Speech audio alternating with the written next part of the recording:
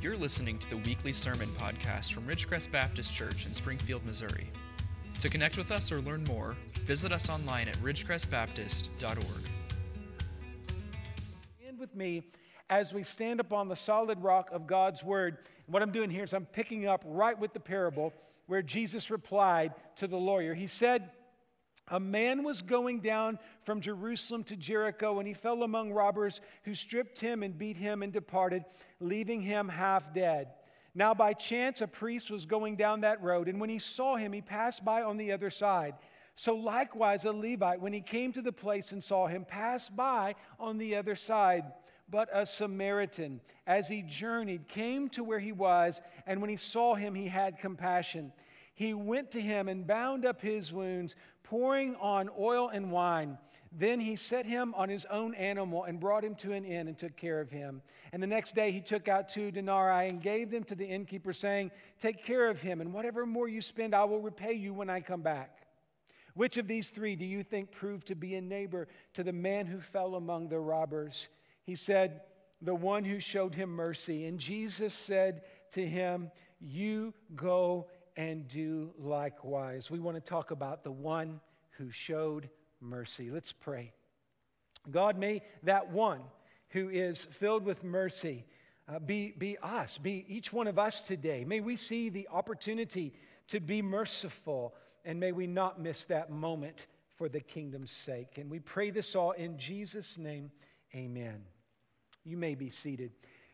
Well, I don't know about you, but when it's my birthday, my mom will make me my favorite cake, and I'm sure that's true for you. And often when we think about, just in your mind, I want you to do this for me. I want you to get in your mind your favorite dessert, your favorite treat. Now, I'm not saying what your spouse tells you your favorite treat is, or your mom or dad, they say, "This is what you like for a snack, don't you? Don't you?" No. I'm talking about like if you could choose whatever, and you're not thinking so much about calories or sugar or anything like that. Get that in your mind right now. Now just imagine if with the wonders of science, that today we could figure out how we could have the sweetest dessert and it be perfectly healthy for you. Like, that's the dream, right? That's every single food producer. If they could figure out how to make that cheesecake where it was like actually good for you, rich and healthy. Well, let me say this. Today we're talking about mercy. And in my view, mercy is the sweetest gift there is. It is something that comes straight from God. It is the dessert of spiritual gifts, but I believe it is also a spiritual health food. So what I was talking about a moment ago, even though we may not have that in a physical sense, I think today we're talking about the spiritual equivalent of like the silver bullet, the magic dessert. What we have here is mercy that is sweet and it is healthy. That is a win-win. Now, when we come into the text here, we see that there really hasn't been a whole lot of sweetness in the text. I mean, so far, things have been, well, pretty rough. We've noticed that bitterness seems to be a little bit more in the equation. Like with the lawyer, he seems to be a little bit more of a technician than a seeker of truth. He's trying to get the fine-tuning done there to make sure that he's going to heaven. I mean, we understand that. There's nothing wrong with wanting to know how to get to heaven. That's important stuff. We talk about that a lot here, but there just seems to be a little dryness there. It's not like he's really trying to grow. It's just he wants to make sure that he, that everybody else knows that he knows, that kind of thing. And then we get into the priests and the Levites, and they are anything but sweet. Here they have an opportunity to pour out mercy, and they totally go to the other side. They fail in every way. So you have the lawyer, the priest, and the Levite, which sounds like the beginning of a really bad joke. But the truth is all 3 of those characters, the most important thing for us to get is there just isn't sweetness. There isn't any mercy. And then we get to this Samaritan. And the Samaritan is the epicenter of mercy. And for us today, we're familiar with this. Many of you, if you're in church, if you've been in church a long time, you know the parable of the Good Samaritan. You know the Good Samaritan is good, and so that doesn't really shake you up. If you've really paid attention to your Sunday school teachers, you know the Samaritan was a little different ethnically than the Jews of his day. And so what we need to realize is that Samaritans and Jews were very similar, but they were just different enough that they didn't get along. And it sounds a lot like, modern evangelical Christianity. Sometimes, the people we have the most in common with, we don't seem to get along with. Well, back then, it was really bad. It was so bad that Samaritans were just literally the victims of hate crimes, and it kind of went both ways if we want to think in modern terms. It was a Cold War that during Jesus' day, it turned pretty hot. And so if you were a Samaritan and you were traveling through Judea or you were in those lands of the Hebrews, you were not going to be safe, and you wouldn't feel safe. And so that's sort of in the background of this text. Now, it's important to note that when Jesus talks with the Samaritan woman at the well, he makes it very clear that the Samaritans do not have the higher ground, as it were, on theology. In fact, he says, you guys are wrong. We worship what's true. You don't. So we don't want to think for a minute that the Samaritans had an equal view in terms of their theological views. It's not true. Jesus says so. But here's the deal. What was really here in this story grabbing attention was the fact that this Samaritan, the one who shouldn't be doing the right thing, does the right thing. And the people who should be merciful and kind and living out the law aren't. And it's so powerful. So let me just say this. Really, the Good Samaritan seeks to help us struggle with the answer to two questions. And the first one is that question of eternal life. What does it take for me to inherit eternal life? And what Jesus is basically saying is, take the word of God and hear it and believe it and do it. So we know that. That's what Jesus is telling us, not only in this parable, but throughout the scriptures. We are to be soaking in the truth, believing it, and then acting upon it. But then the other question here in the text is, who is my neighbor? And the answer is right here in verse 37. The one who is the neighbor is the one who showed mercy. So today we want to talk about what it looks like to be the one who has mercy. And there are three questions, key questions that I'm going to ask you that will guide our conversation for the rest of the morning that will help us realize whether we are or are not the one who shows mercy. The first question is, are we willing to sacrifice? And in particular, self. Now, if I say, sacrifice the change in your car, a few pennies, oh, sure, everybody will do that. But what we're talking about here is a sacrifice on a deeper level, a sacrifice of our time, our energy, maybe our comfort. Now, look at the story with me, and you'll see that the story is telling us a few things about the Samaritan. He was a businessman. He was a traveling merchant, it would appear. The language in the Greek here shows us this. He has an animal, which means he had transportation, and that was not cheap. He had provisions, he had money. So here's a guy who has some resources. He has a business. He's obviously on his way from or to doing business. And so here's the deal. We have somebody who has money, and he's a Samaritan. So strike one, strike two, if you are an average Hebrew person listening to this story. Because in those days, the people who had money, well, they were suspicious of those people. The common people would have looked at a wealthy businessman and said, well, I'm sure they cheated people to get that. So that's a strike against the man. And then he's a Samaritan, which means he is not exactly of the right ethnicity. He's not the right people group. And so the people listening to this story for the first time are going, what's up with the Samaritan? And the Samaritan, by doing what he does, takes genuine risks. Now, I want just very quickly, and here's what we're going to do. There'll be several slides up here, and so I'm giving you a warning ahead of time. And what I've done here is I've taken a thought from Darrell Bach. He's a great New Testament expert in Luke, and he's down in Texas somewhere. I think he's in the Dallas area.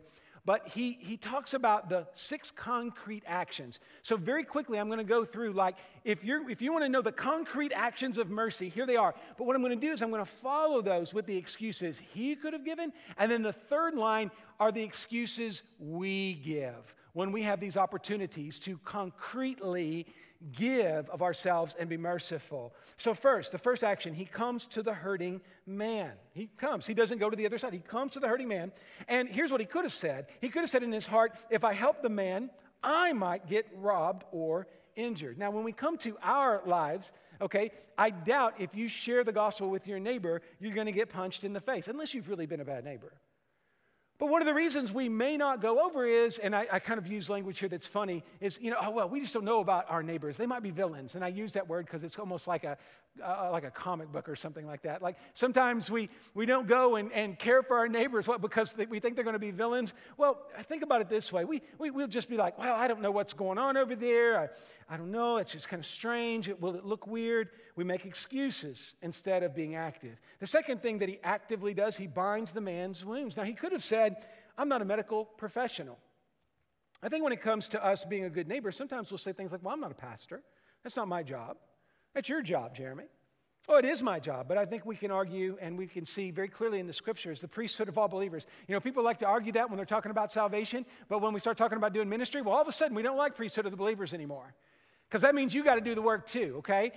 We are all equally, in light of God's word, we have access to him, but that means we equally are responsible for serving him. So there's that. The third thing here, he anoints the cuts with oil and wine. He could have said, this medicine is expensive. And for us, not reaching our neighbors, we could say, well, I don't know that I have any extra money to do this. This is going to cost too much. Next, we see the man, the Good Samaritan. He loads the man on a mule and transports him to safety. Now, he could have said, this is a rocky road. If I put this heavy weight on my animal, what if he breaks a leg? For us, we might say, well, I don't want to get to know my neighbor because then he want to use my truck. And he could do damage. You never know. So, you're worried about your truck. Here's another thing. He puts him in an inn, a hotel, if you want to think of it that way, for a month.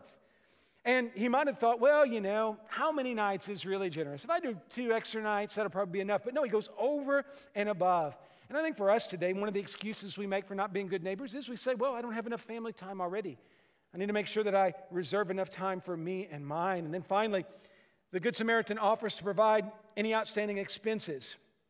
He could have said, well, what if the innkeeper takes advantage of me? Or today we just might say, well, I'm not sure there's any real benefit for me reaching out to my neighbors because it doesn't do anything for me. Sadly, those are excuses that we make all the time, I think, and variations of that. But anytime that we are in the position of making an excuse instead of acting in love, I have to tell you, that's probably not God working on you. If you're the person excusing, not serving, that is not healthy. And God is trying to get all of our attention because you won't neighbor well until you are committed to sacrificing. It is a sacrifice of self, physical, financial, emotional, spiritual. That's what God is calling us to do. And we must be all in. We cannot do this halfway. We need to make sure that our neighbors' cares are important. We have the trifold that we had, and I had one up here, and somebody stole it. It shouldn't happen in church that people steal your stuff, but somebody stole my stuff. Did you steal my stuff? But anyway, the neighboring trifold, if you were to grab one of those, if you grabbed one a couple weeks ago or last week, great. If you haven't, get one this week. But basically, what we want to do is we want to use that tool to get our neighbors and to begin to think about them and the needs that they have, and to realize that there may be opportunities for you to sacrifice a little bit and make their lives better. Ultimately, we would like to see their lives, their spiritual lives, get better and they get saved. That's what we love to see here at Ridgecrest, is people coming to know Jesus. The second question is this: are we willing to fight for what's right? Now, I want us to really think about this for a few moments here, and to put it in context with this Sanctity of Life Sunday that we're having today.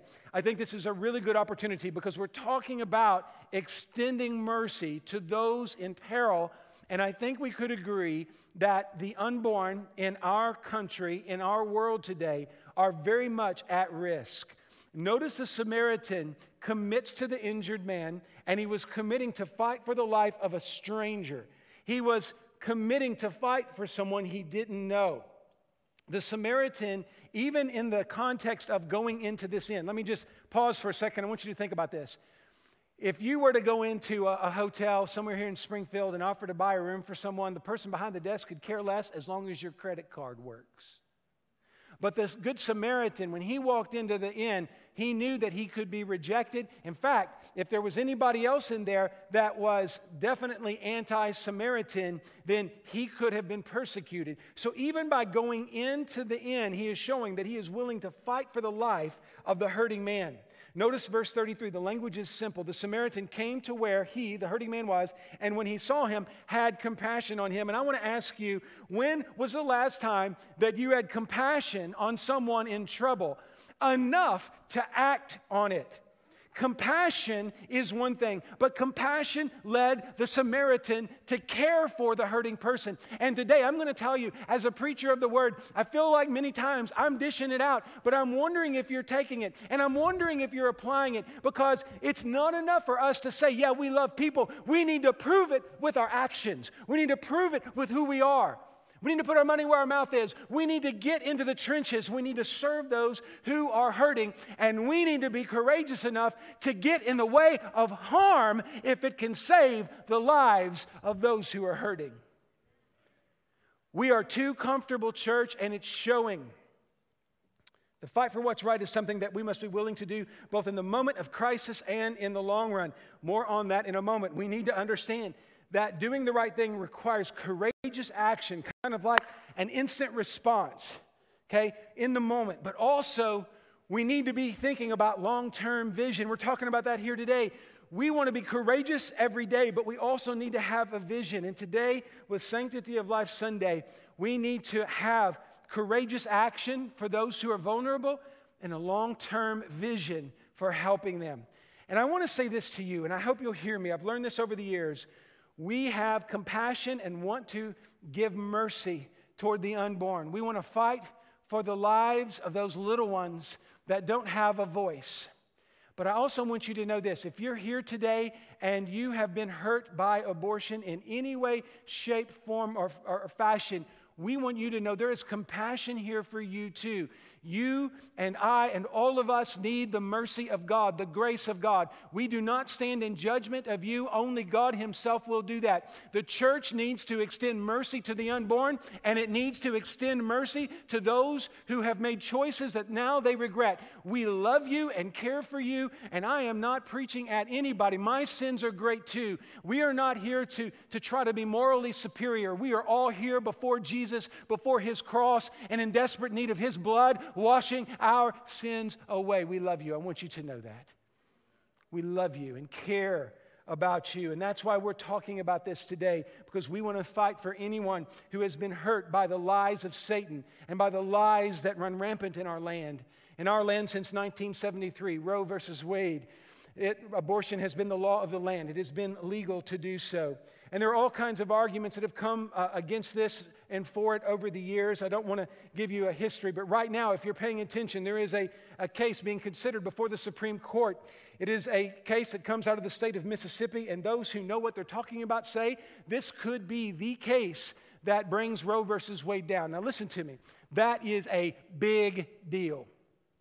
That is a tremendously big deal. And the reason I know it is on a realistic kind of practical level and on a spiritual level is because there is spiritual warfare taking place in our land. And if you're paying attention and if you're reading the newspapers, the New York Times, for instance, December 3rd, an op-ed written by Elizabeth Spears. I don't want to go into it. If you want to look it up, you can find it yourself. The title of the piece was, "I Was Adopted. I Know the Trauma It Can Inflict." And this woman who was adopted herself makes a case against what one of the justices on the Supreme Court was arguing, saying we need to consider adoption as an alternative to abortion. That's what the justice said. This article is to say, no, that's not good enough, because if a family adopts that child, it could be messy. Now, let me just say this. I'm not trying to be a philosopher here, but a person who was adopted arguing against adoption for the sake of life is arguing against their own existence. She is arguing against her own existence. Now, I bring this up because here's the deal. When you are arguing to take a life, your argument is almost always, if not always, irrational. It's not thinking about the need of the unborn, the weak one, the vulnerable one. And today we see so many examples of this. And I want to just say this to you.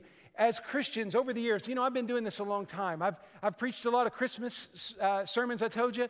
I've preached a lot of sermons on Sanctity of Life Sunday, and I've made a lot of mistakes in how I've presented it. Many times, I think I've come across too strong, like I'm angry with those who have gone through abortion or whatever. Listen, I hope you hear my heart. But listen to me, church, we need to think about this.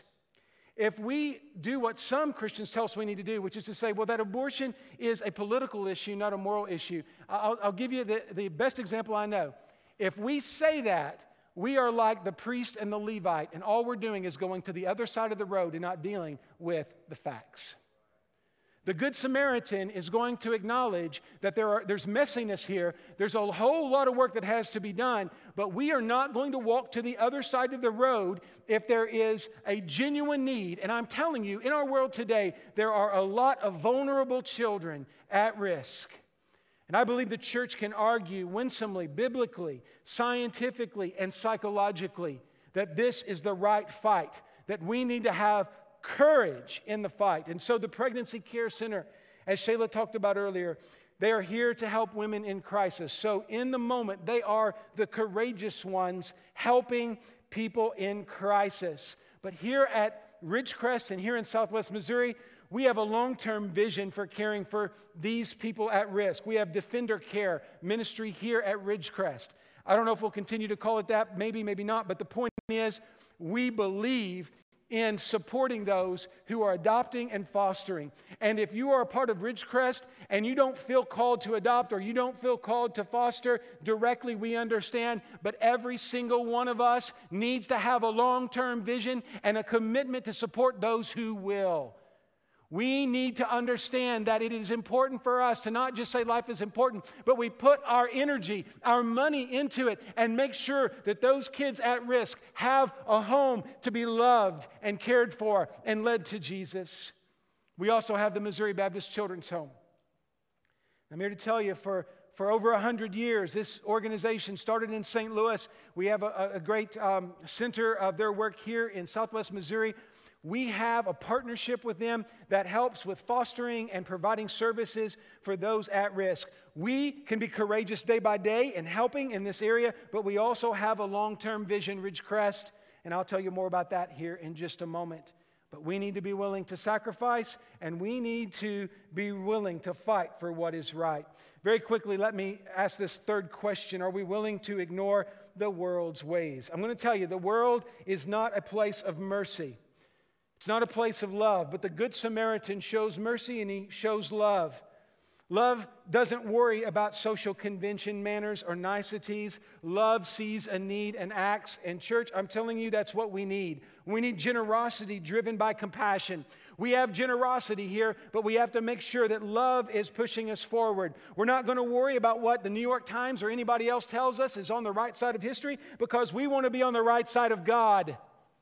We want to be courageous in caring for people at risk, and we need to be willing to take the slings and arrows from the culture all day long if we are fighting for those who are weak and fighting for those who are hurt and broken and sad. We can make a difference because the gospel of Jesus Christ is power. It's not just a power, it is the power to change the world. And so that's why we come here, brothers and sisters. We come here to hear the gospel and to be filled with the hope of the gospel, because we believe the only way to overcome the categories that are in this world and the division that is in this world, the dividing lines, the walls, is the genuine love of Jesus. And Jesus, if He is inviting you into a deeper relationship with Him, I believe He is leading you into a deeper and better relationship with your neighbor. The two things go hand in hand. If you have mercy that comes from God, you will have compassion to those who are hurting. As we finish up today, I just want to say this: mercy is a moral imperative. It's not something that we plug in where we can. Christians are called to be charitable, full of love, and we need to follow the Lord, because to follow the Lord is to invest in love. It's always been this way. I don't want you to think that the New Testament invented the idea of caring for hurting people and showing mercy. The lawyer had to know this passage. Let me read it to you. It's on the screen for you. Isaiah 1, 16 and 18. Listen to this. Wash yourselves, make yourselves clean. Remove the evil of your deeds from before my eyes.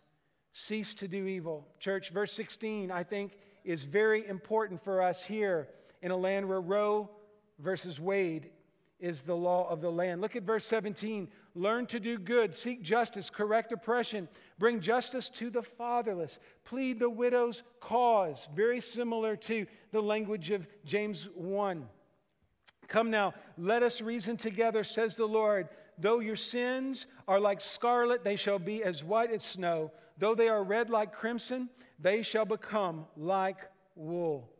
I believe that these verses of Scripture draw a line between what is false righteousness and true righteousness, between the priest and the Levites and the way they acted and the way the Samaritan responded and acted. And I just have to ask you, where are you in that continuum? Which side of the equation do you fall on? Have you been the one who's gone to the other side of the road and failed to show mercy? Or are you the one who is today ready to be merciful?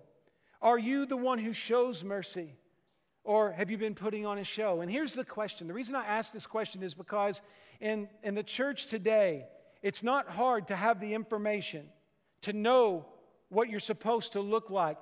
But just because you put on a facade doesn't mean that it's motivating you day by day. So what does showing mercy look like? When we talk about being a good neighbor, this week we had a discussion, and some of the things we talked about were this. I mean, I know it sounds simple and trite, but I mean, you know, sweet mercy needs to be poured out on your neighbor when they park their car in front of your driveway and you can't get in your driveway at the end of a long day. Sweet mercy looks like you being kind and gracious to the neighborhood kids who put the basketball goal right in the middle of the street and keep you from getting through. Sweet mercy is when you are willing to deal with the barking dog and not get angry with your neighbor. Maybe it is as simple as just when your neighbors are being rowdy, not being that neighbor who has to call the police. I mean, all of these things, if you think about it, are simple, but they're things that happen in the course of life. And our feelings get hurt. Our pride is on the line. Many times we feel like we've got to stand up for, ourselves, our desires. But I'm going to tell you, the more I read about Jesus, the more I see a man who just, dies for others. And I see in the church today, many times what we're trying to do is find the good life. And I'm asking you to consider, is your faith a show, or are you showing mercy? Have you played it safe and thus shown no mercy? We could talk about this for a long time, but suffice to say that many times what we do is because we have reasonably good excuses, we go weeks, months, even years without showing mercy. And that's not okay. And finally, we need to remember that God is always calling us to act boldly for the fatherless, the widow, and the unborn. And we need to ask God to show us in a very real way what that looks like for us. The Samaritan was the one who showed mercy. And I'm going to ask you right now to just calm your mind just enough. Okay, about like you did when you were thinking about your favorite dessert. About the same kind of calm, okay? And I want you to think about the people that are around you in your neighborhood.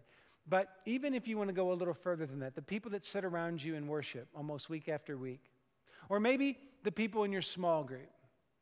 And I'm going to ask you right now to dig deep and ask yourself, have you been an agent of mercy in any of those contexts? Are you a person that people can count on when the crisis comes? Are you the person who has shown love enough that others want to know more about it?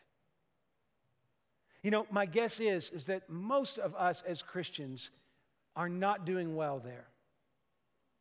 I have a few friends that it just seems like I know if I've got a problem, I can call them and they will be there. And I know that sometimes there are others that I know, I'm pretty sure they would, but I know that they're busy. And I'm telling you, if you're like me, and I'm assuming many of us, many in this room, you've braved the snow and ice, kind of tongue in cheek there because the roads are perfectly fine. But COVID's going on and you showed up. My guess is that many of you, I'm just joking, you at home, love you. Anyway, my guess is that you are people that love the Lord and you are really seeking God's will for your life. But I'm telling you, I think in the church, some of us have so many irons in the fire that we're not slowing down long enough to just be a witness and a loving presence in people's lives. I say that to you, and I have no right to point a finger at anybody. I think this is the greatest danger of the ministry, is that we can make the very best arguments that our busyness counts more than other people's busyness.